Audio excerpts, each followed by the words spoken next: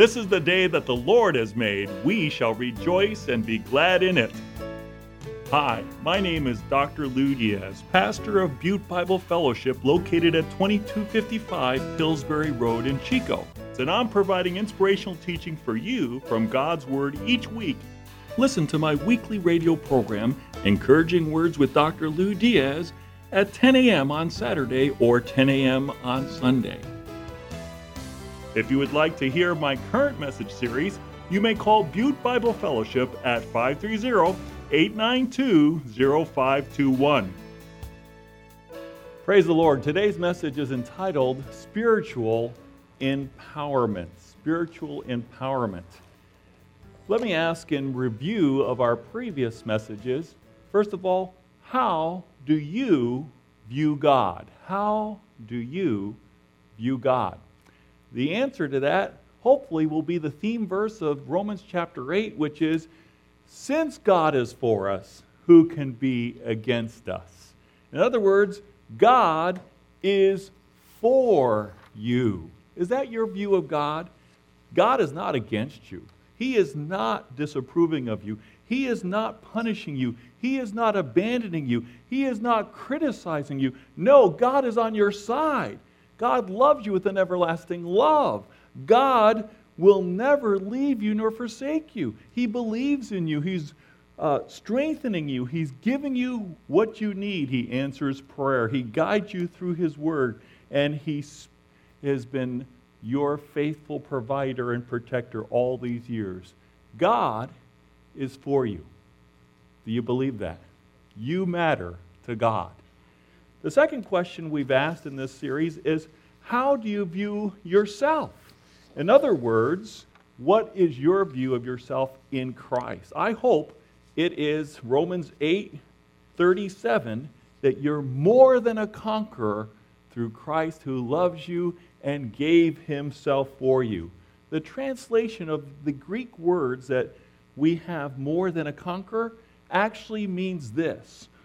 You are greater conquerors, superior conquerors, higher and better conquerors. You are more than a match for any foe. You are utmost conquerors, permanent conquerors, top-notch conquerors, unsurpassed conquerors, unequaled and unrivaled conquerors. I call you, the Bible calls you, super conquerors in Christ. That's who you are.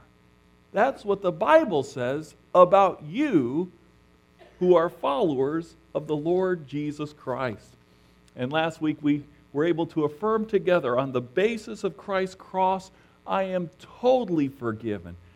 I have received God's gift and I am free to become all God wants me to be. We affirmed, my sins have been forgiven, past, present, and future, because Christ took my place on the cross. So I now have His righteousness and no condemnation. These are the truths of God's Word. Well, today I have a third question. The first was, how do you view God? The second is, how do you view yourself? The third question is, how do you view sin? How do you view sin? We all struggle with sin. Sin is disobedience to God's Word. Sin is missing the mark of God's holiness. And we all have sinned, and we all have fallen short of the glory of God. But the point is that once you receive Christ, is sin completely eradicated from you? Is there any Christian here who would like to stand and say, I am sinlessly perfect. I never sin. I think we all struggle with sin. And we all could relate with the Apostle Paul, who says, I do the things I don't want to do, and I don't do the things I want to do. We struggle, don't we, with sin. But here's a bad theology.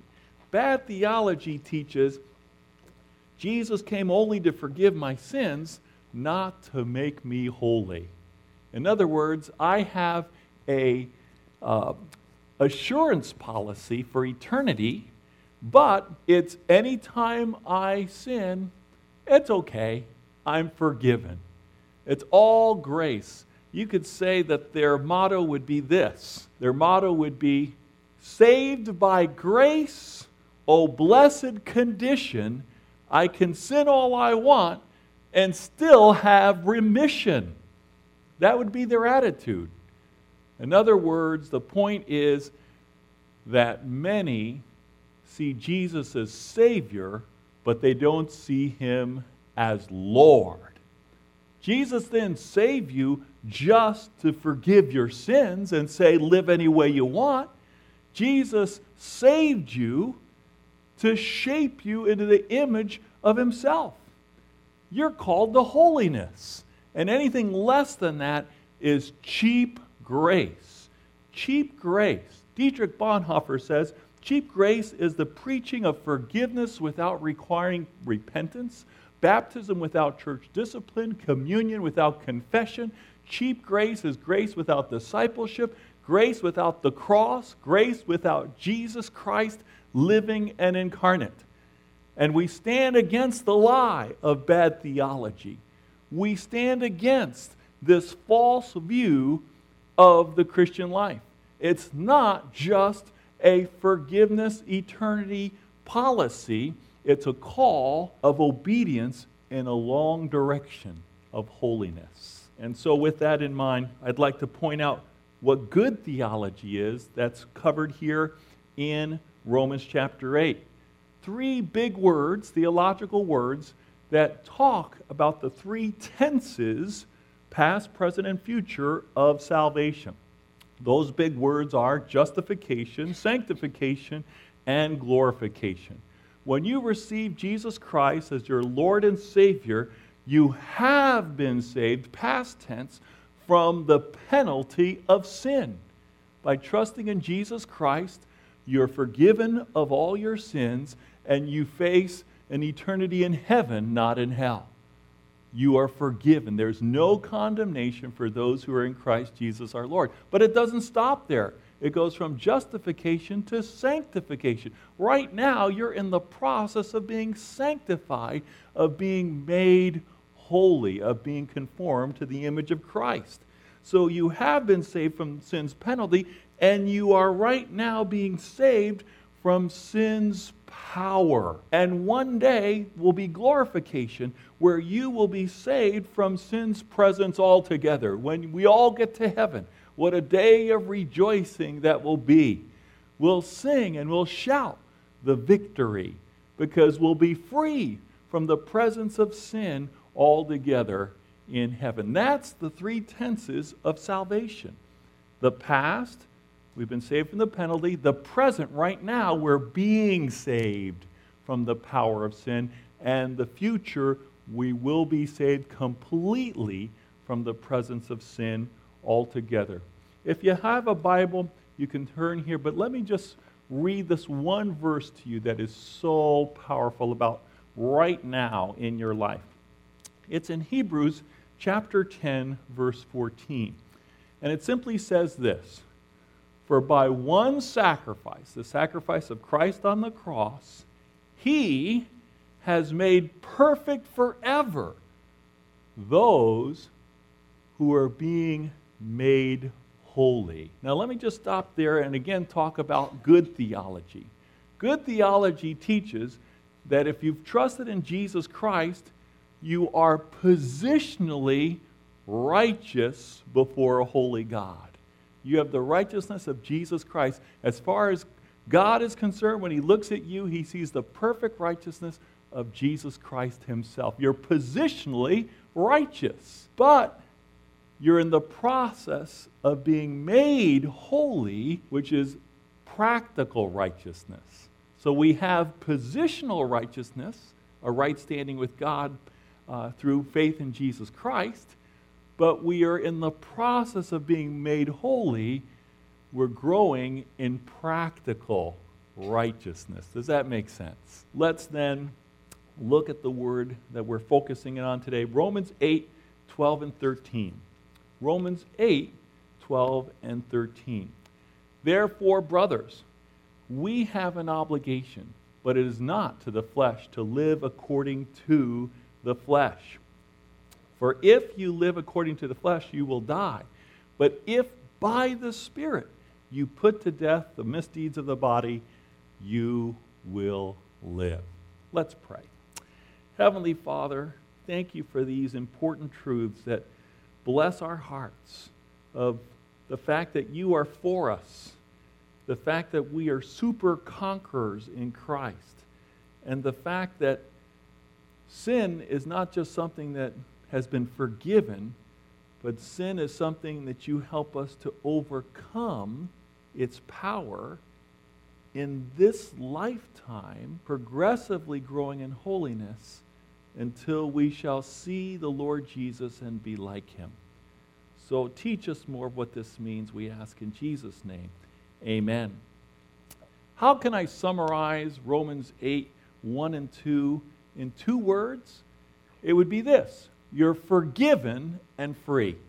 Just say that to yourself. I'm forgiven and free. If you've trusted in Jesus Christ as your Lord and Savior, you're forgiven of all your sins, and you are free from the law of sin and death. You see, the law of sin and death used to, like a tyrant, tell you what to do. And whatever the tyrant told you what to do, you had to obey. Jump! And you'd say, how high?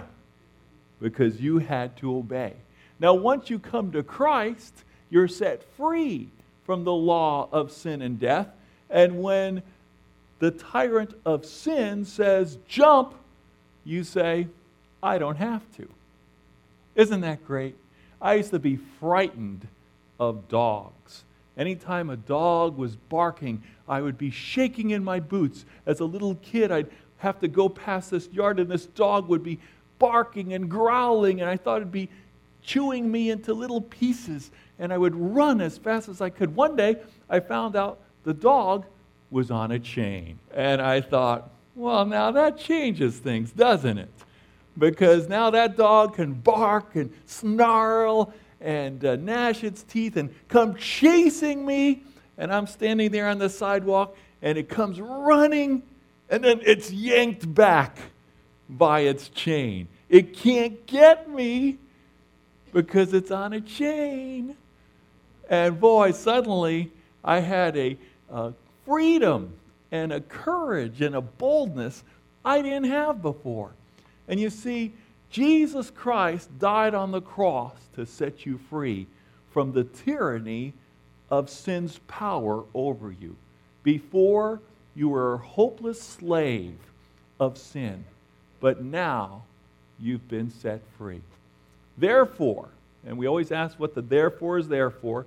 We looked back at Romans 8, 1 and 2, and verses 3 through 11 to see that the therefore emphasizes that we are to set our mind on the truth that we've been set free. We're to set our mind on the Holy Spirit. Romans 8, verse 5 says, those who live according to the flesh have their mind set on what the flesh desires. But those who live in accordance with the Spirit have their mind set on what the Spirit desires. And so that's the key here, that we are in the spirit of in the realm of the Spirit, and we're setting our minds on the Spirit. Therefore, we're heading towards what the Holy Spirit desires. What do you think the Holy Spirit desires? Holiness. Holy Spirit. So when we set our minds on the Holy Spirit, we grow in holiness and we decrease in submitting to the tyranny of the sin principle within us. We are forgiven and free to choose. It says in Romans 6, verse 16, don't you know that when you offer yourselves to someone as obedient slaves, you are slaves of the one you obey, whether you are slaves to sin, which leads to death, or to obedience, which leads to righteousness? In other words, before you received Christ, you had no choice. You were a slave to sin. But when you received Christ, you now can follow righteousness. You're set free to become all God wants you to be conformed to the image of Christ, which is to know wholeness and holiness and joy and peace and love. Don't you want that? Well, you're free to enjoy that and to go in that direction. But unfortunately, you're also free to fall back. And this is something God has laid on my heart, that many Christians, instead of setting their minds on the Spirit, instead of growing in holiness, they set their minds on the flesh and they lose their freedom. I can't tell you how many people said, oh yeah, I received Christ as a little kid, and then as a teenager or a college student, I went away from the Lord, and boy, do I have regrets. 30 years, 40 years of living on my own, and then finally, I came back to Christ. I wish I hadn't wasted those years. I wish I hadn't given up my freedom. Unfortunately, that's a choice too many Christians make. And let's talk about that.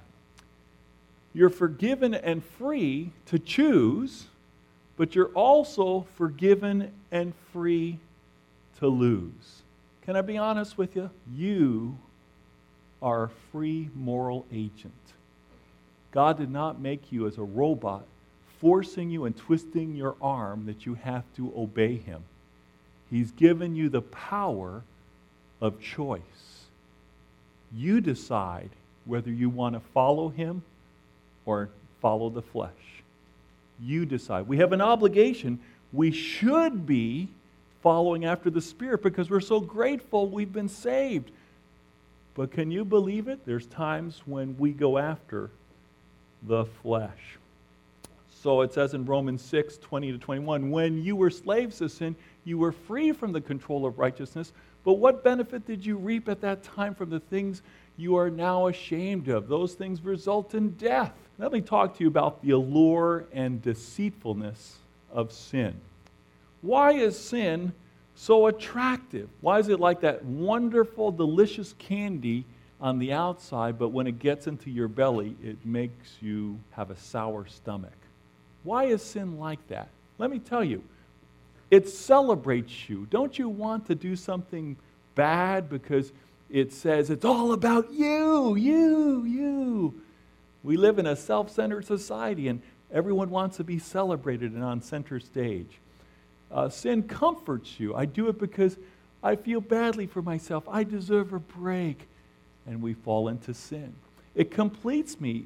We think it does. We say, if I do this, then I'll have wisdom and knowledge like God. I'll be more spiritual or insightful than other people. No, that's a false promise. It charges me. In other words, my adrenaline gets running when I do sin.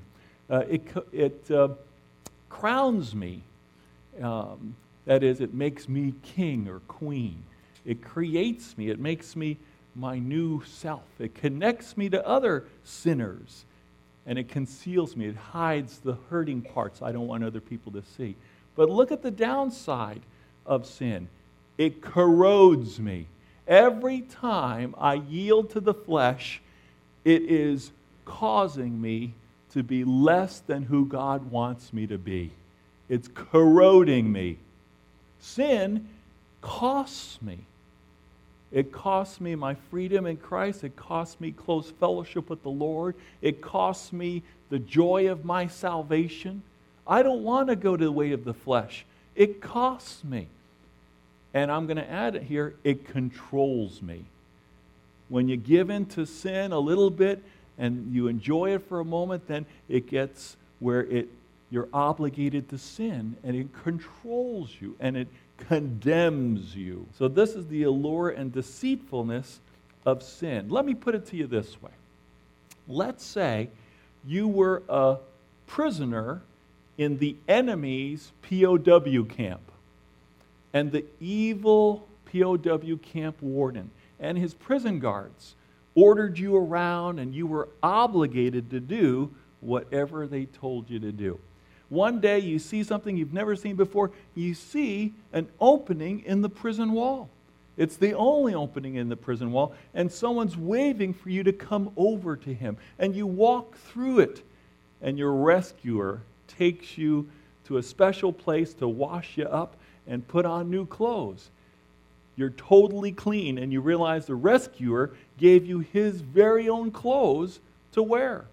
You're deeply grateful.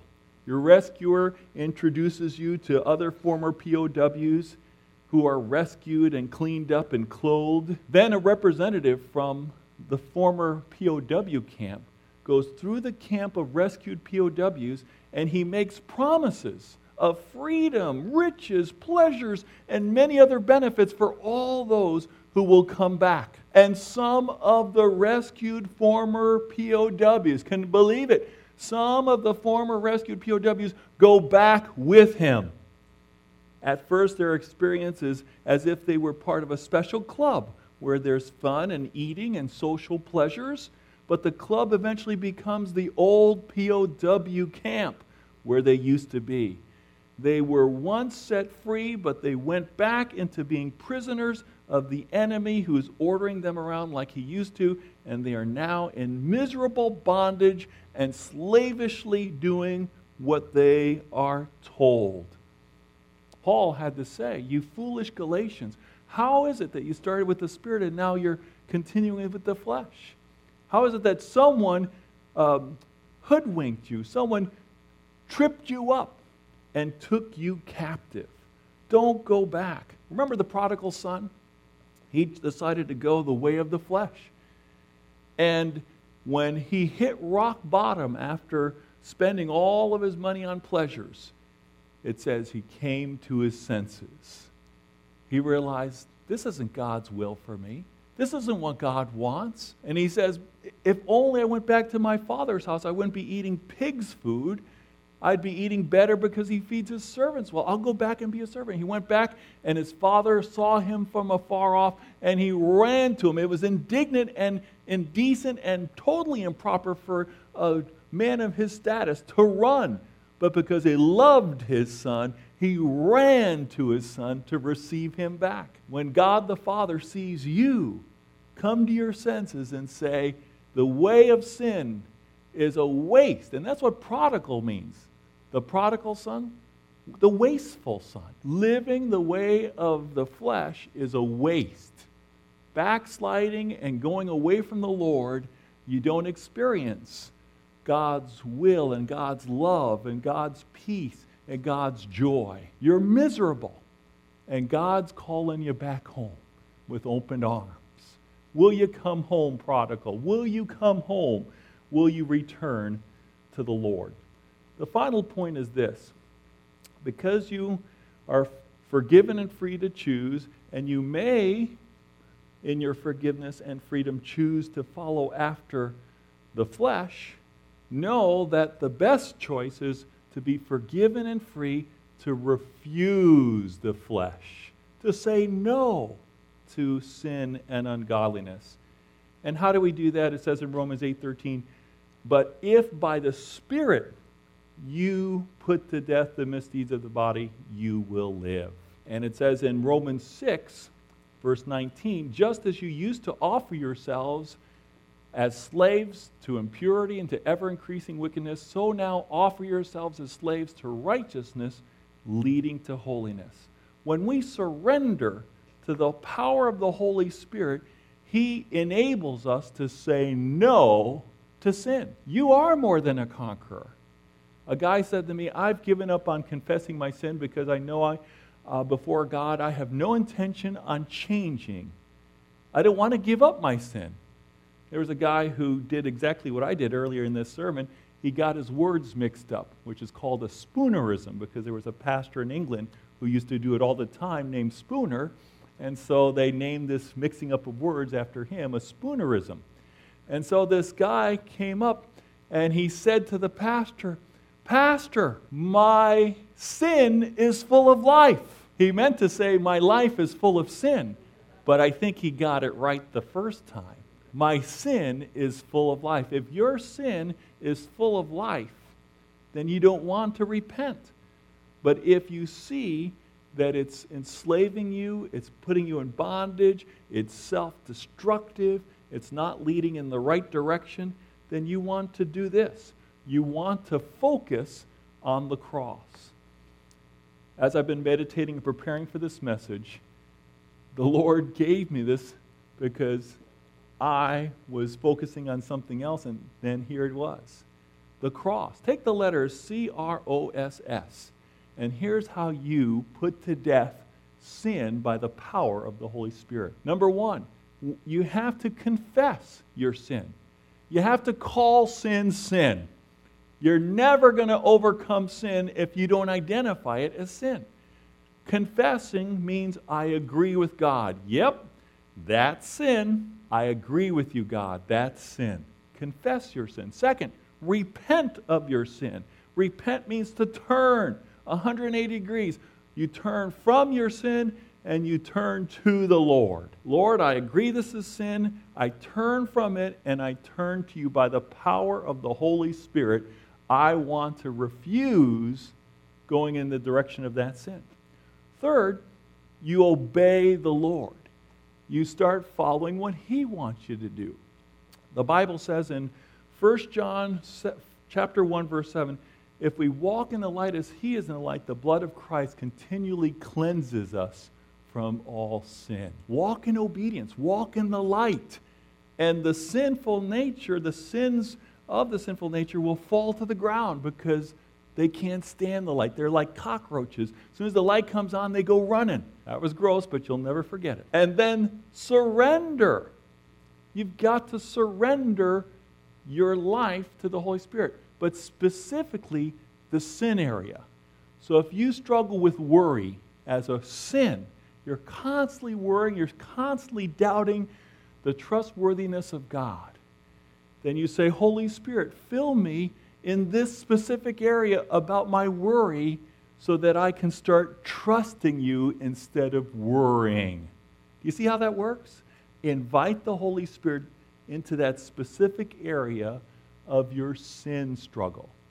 And then finally, seek first the kingdom of God and His righteousness. Keep on seeking the kingdom of God and growing in the righteousness of Christ that's already yours, but you're making it practically yours, realistically, experientially yours.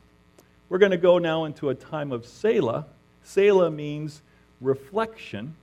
And which of these best describes you? Are you forgiven and free and you're choosing righteousness? Are you forgiven and free, but you've fallen away from the righteous path like a prodigal and you need to come home? Are you refusing sinful desires? You're dead to sin. You know what dead means? Dead means unresponsive. If we had a dead body here and we poked it, it wouldn't say, ouch. It's unresponsive. So to be dead to sin means you're not responsive to sin. So when sin says jump, instead of saying how high, what do you say? I don't have to. You're unresponsive to sin. You've unplugged sin's buttons and hold on you. So during the Selah time, as Marion Compton sings, Take My Life and Let It Be, and Vera May plays on the organ, look at these things you could pray about. You could ask Jesus to forgive you and to set you free to become whole and holy. You can offer yourself to the Holy Spirit to fill and empower you over sin. You can choose to become an unresponsive to a sin area in your life by the Spirit. Do you need encouragement? I want to share my spiritual gift of encouragement with you. If you would like to hear my current message series, you may call Butte Bible Fellowship at 530-892-0521. Call Butte Bible Fellowship at 530-892-0521 to find out how you can connect with our weekly worship services and faith-building messages from God's Word.